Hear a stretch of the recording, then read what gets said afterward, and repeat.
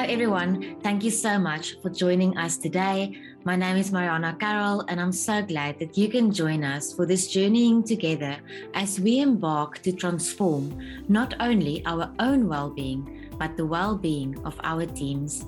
During this series, we will touch on the topic of burnout and fatigue in a digital world. But before we go into our session, let's all just take a deep breath in and now out.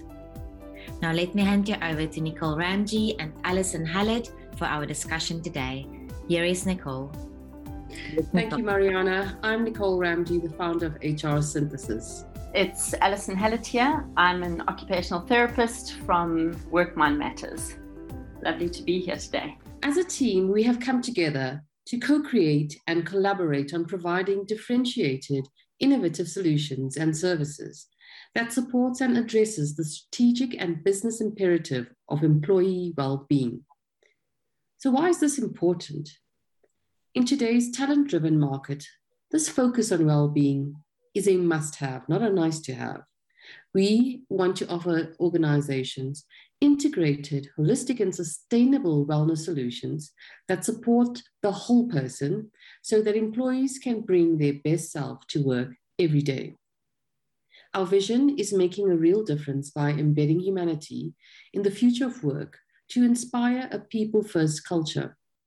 We enable this vision by offering customer-centric solutions and services for your organization and co-creating customized health journeys for employees, ranging from podcasts, leadership training and coaching, wellness events and webinars, consulting services, research and development, best practice, data analytics and toolkits, focusing on health-related content with practical tools and tips, mapping the connections across the 7 dimensions of wellness: physical, emotional, mental, spiritual, social, financial, and occupational.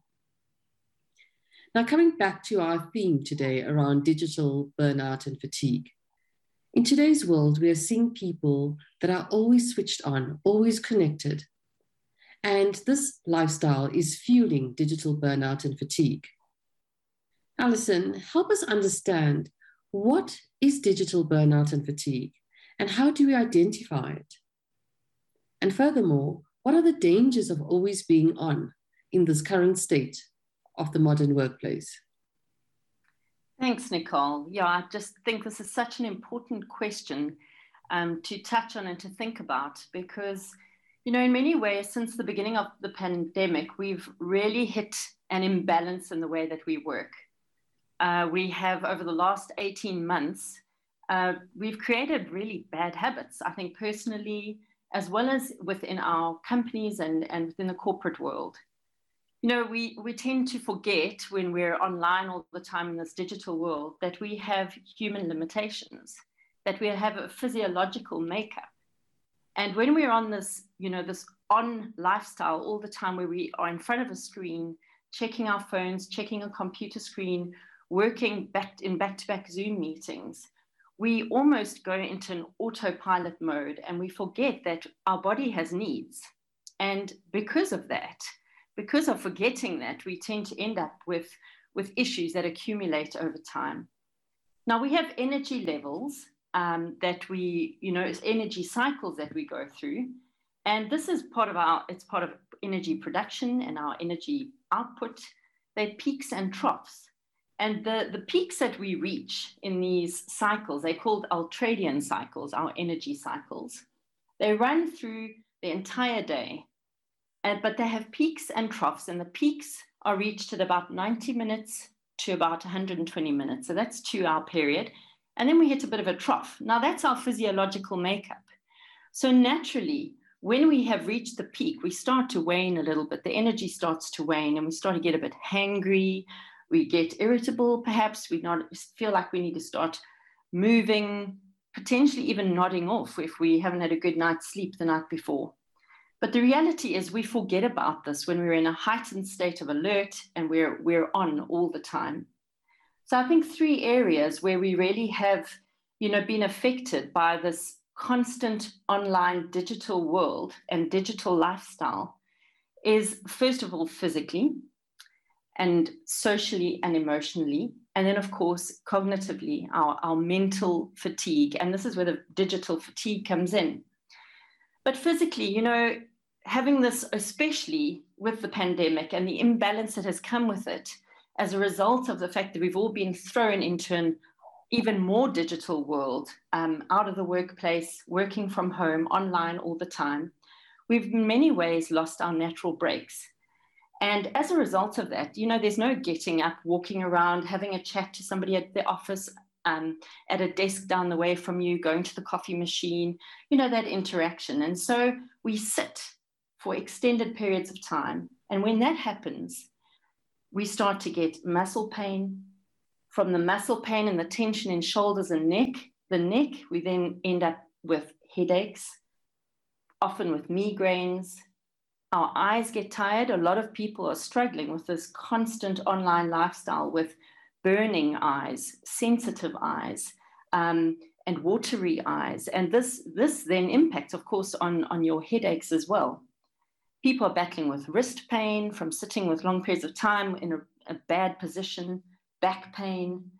And then, of course, you know, when you've experienced these symptoms for an extended period of time, and they're not having these natural breaks, short little breaks in the day, then we start to go down the road of more chronic problems, obesity, insomnia, diabetes, high blood pressure. These things then kick in because of this constant sedentary lifestyle with no natural breaks that our body needs in those 90 to 2 hour cycles.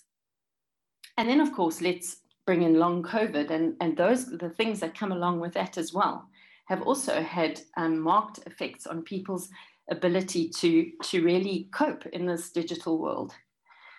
Then, of course, the second thing is socially and emotionally. You know, we're sensory beings, we require input, physical touch, the seeing people's full faces, that interaction, face-to-face meetings, you know, that not having that touch and the physical touch and interaction with people has had a massive impact on our social emotional well-being. And for people who've been isolated for long periods of time and very often single on their own in maybe a bachelor flat or something, it's been a long, hard haul. And we're in this world where we're sitting on a screen and we just see blank screens or names on a face where a face should be. And these are just things that are just not natural. It's not what we're made up for with our social interaction and our emotional well-being. And that has an impact on our mood and our motivation and our inspiration, and even just having an opportunity to offload to people. And then finally, I think that one of the biggest areas is mental cognitive aspect, where with the no natural breaks, the stress accumulates and there is no opportunity for our brains to download the information that we have accumulated over a period of time. So when you're going from one meeting to a next meeting with no break in between, there's no opportunity for the information from the previous meeting to be downloaded and for your brain to actually have time to recover and think about what you have processed. And so we wonder why we can't remember things, why we can't think out the box and have creative thought and be critical thinkers, because one of the greatest impacts of this digital overload is on higher executive function. And so we become less productive. We're constantly multitasking and our attention is fragmented over time. So this has a massive impact on our performance, on our productivity, and on our ability to just focus on a task and complete tasks and have that sense of accomplishment at the end. And so this digital online lifestyle that we've had to face into has really been something that has exacerbated health issues, physical health, as well as mental health. And it's really time that we take responsibility, that we take a step back, that we reflect and we look at our online lifestyle and say, where do I need to change? Where can I put breaks in? Where do I need to put breathers in so that I am able to actually cope and perform optimally in a highly pressurized situation? And so I think, Nicole, it's really such an important thing that we need to consider when we're under this constant pressure, and how, as we as individuals can really be self-aware, look at our own lifestyles, how can we change the way that we do things, but also as corporates and as companies, that we think, how can we as companies change the way we do things so that our employees can work optimally? Thanks, Nicole. Thank you for that, Ali. There's just been some amazing inputs that you've given us there. I really like the bit about the ultradian cycles, and it makes so much sense now, just sitting and listening to you and reflecting on this, and and when you relate it back to the physiological experiences that we have, and how we just ignore it, and the ability for us to just ignore it and push through it. And we keep saying to ourselves mentally, we've got this, we can do it. And we just keep pushing harder and harder. And it's taking its toll, as you said, backache, headaches, eye strain, and the likes. And if it continues, it's going to lead to even bigger problems. But also the other interesting point that you mentioned around, the impact, this like information overload and running from one online meeting to the next. And, this is really what is happening out there every day. Not having the ability to download that information, not having the ability to even absorb it, to remember what to do next. If you haven't taken down notes, and if you haven't got a recording of that meeting, you're in a bit of trouble, because the ability to remember and recall that information gets impacted.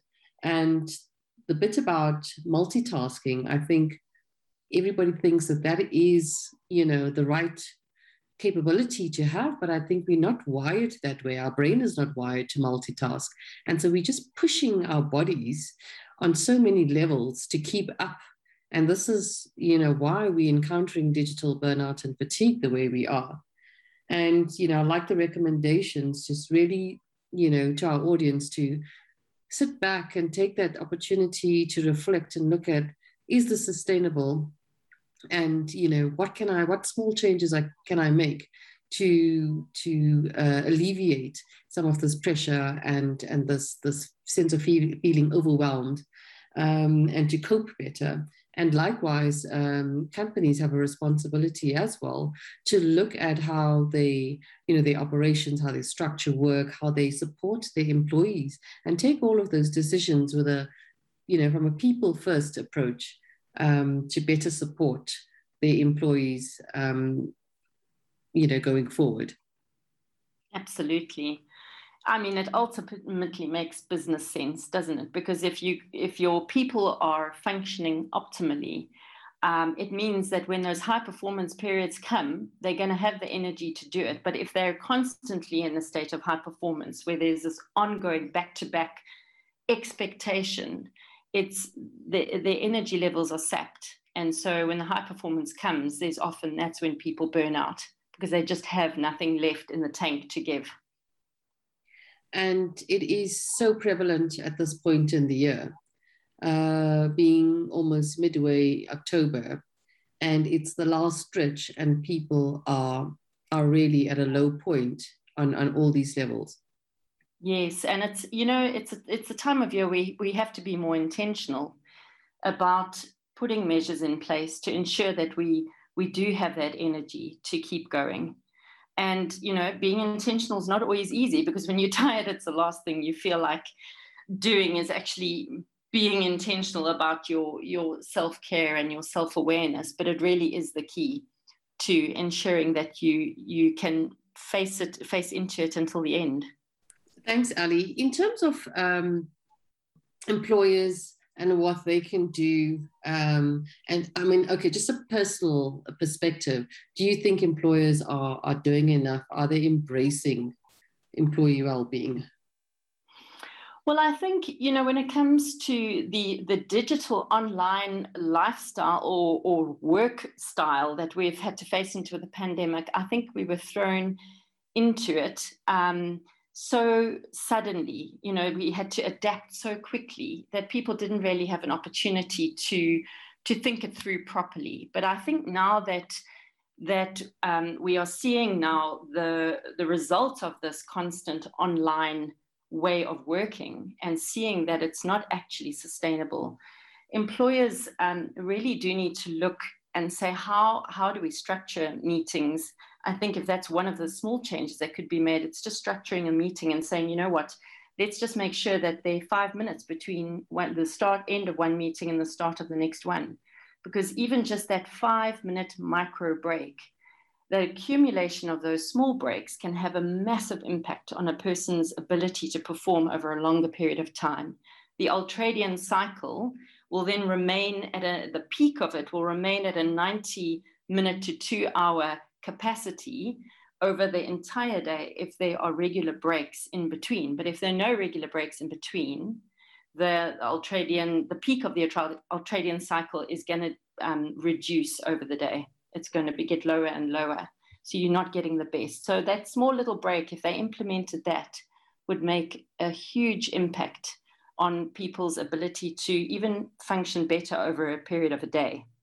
And I mean, it should be a given, right, to be able to take those breaks. I mean, your body physically needs a break. You need to, have bathroom breaks. You need to get up and stretch.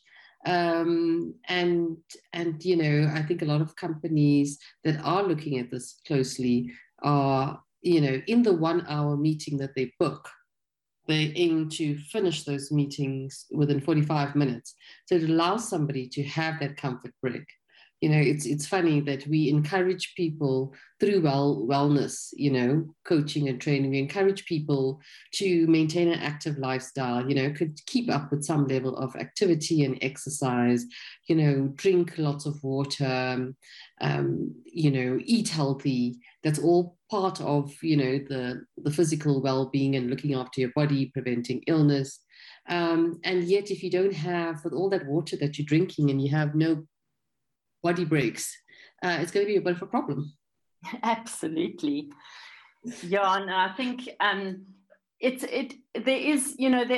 whilst the employer has to take that responsibility and look at the ways in which they can change, I think we can also take responsibility to do the small things that can make a big difference. And I think this is where we have to, really be self-aware and say, where is it that I can just do these micro steps, these small things that can have a huge impact over time. And so I think it does come down to at the end of a really difficult time where we've had to adjust so much, is to say, how do I regain balance in the imbalance that we are now in at the moment, and so that I know that I can perform at my best. Absolutely. Mariana, over to you. Wow, Nicole and Alison, what a profound and thought-provoking conversation. Let's all be together on this wellness transformation journey.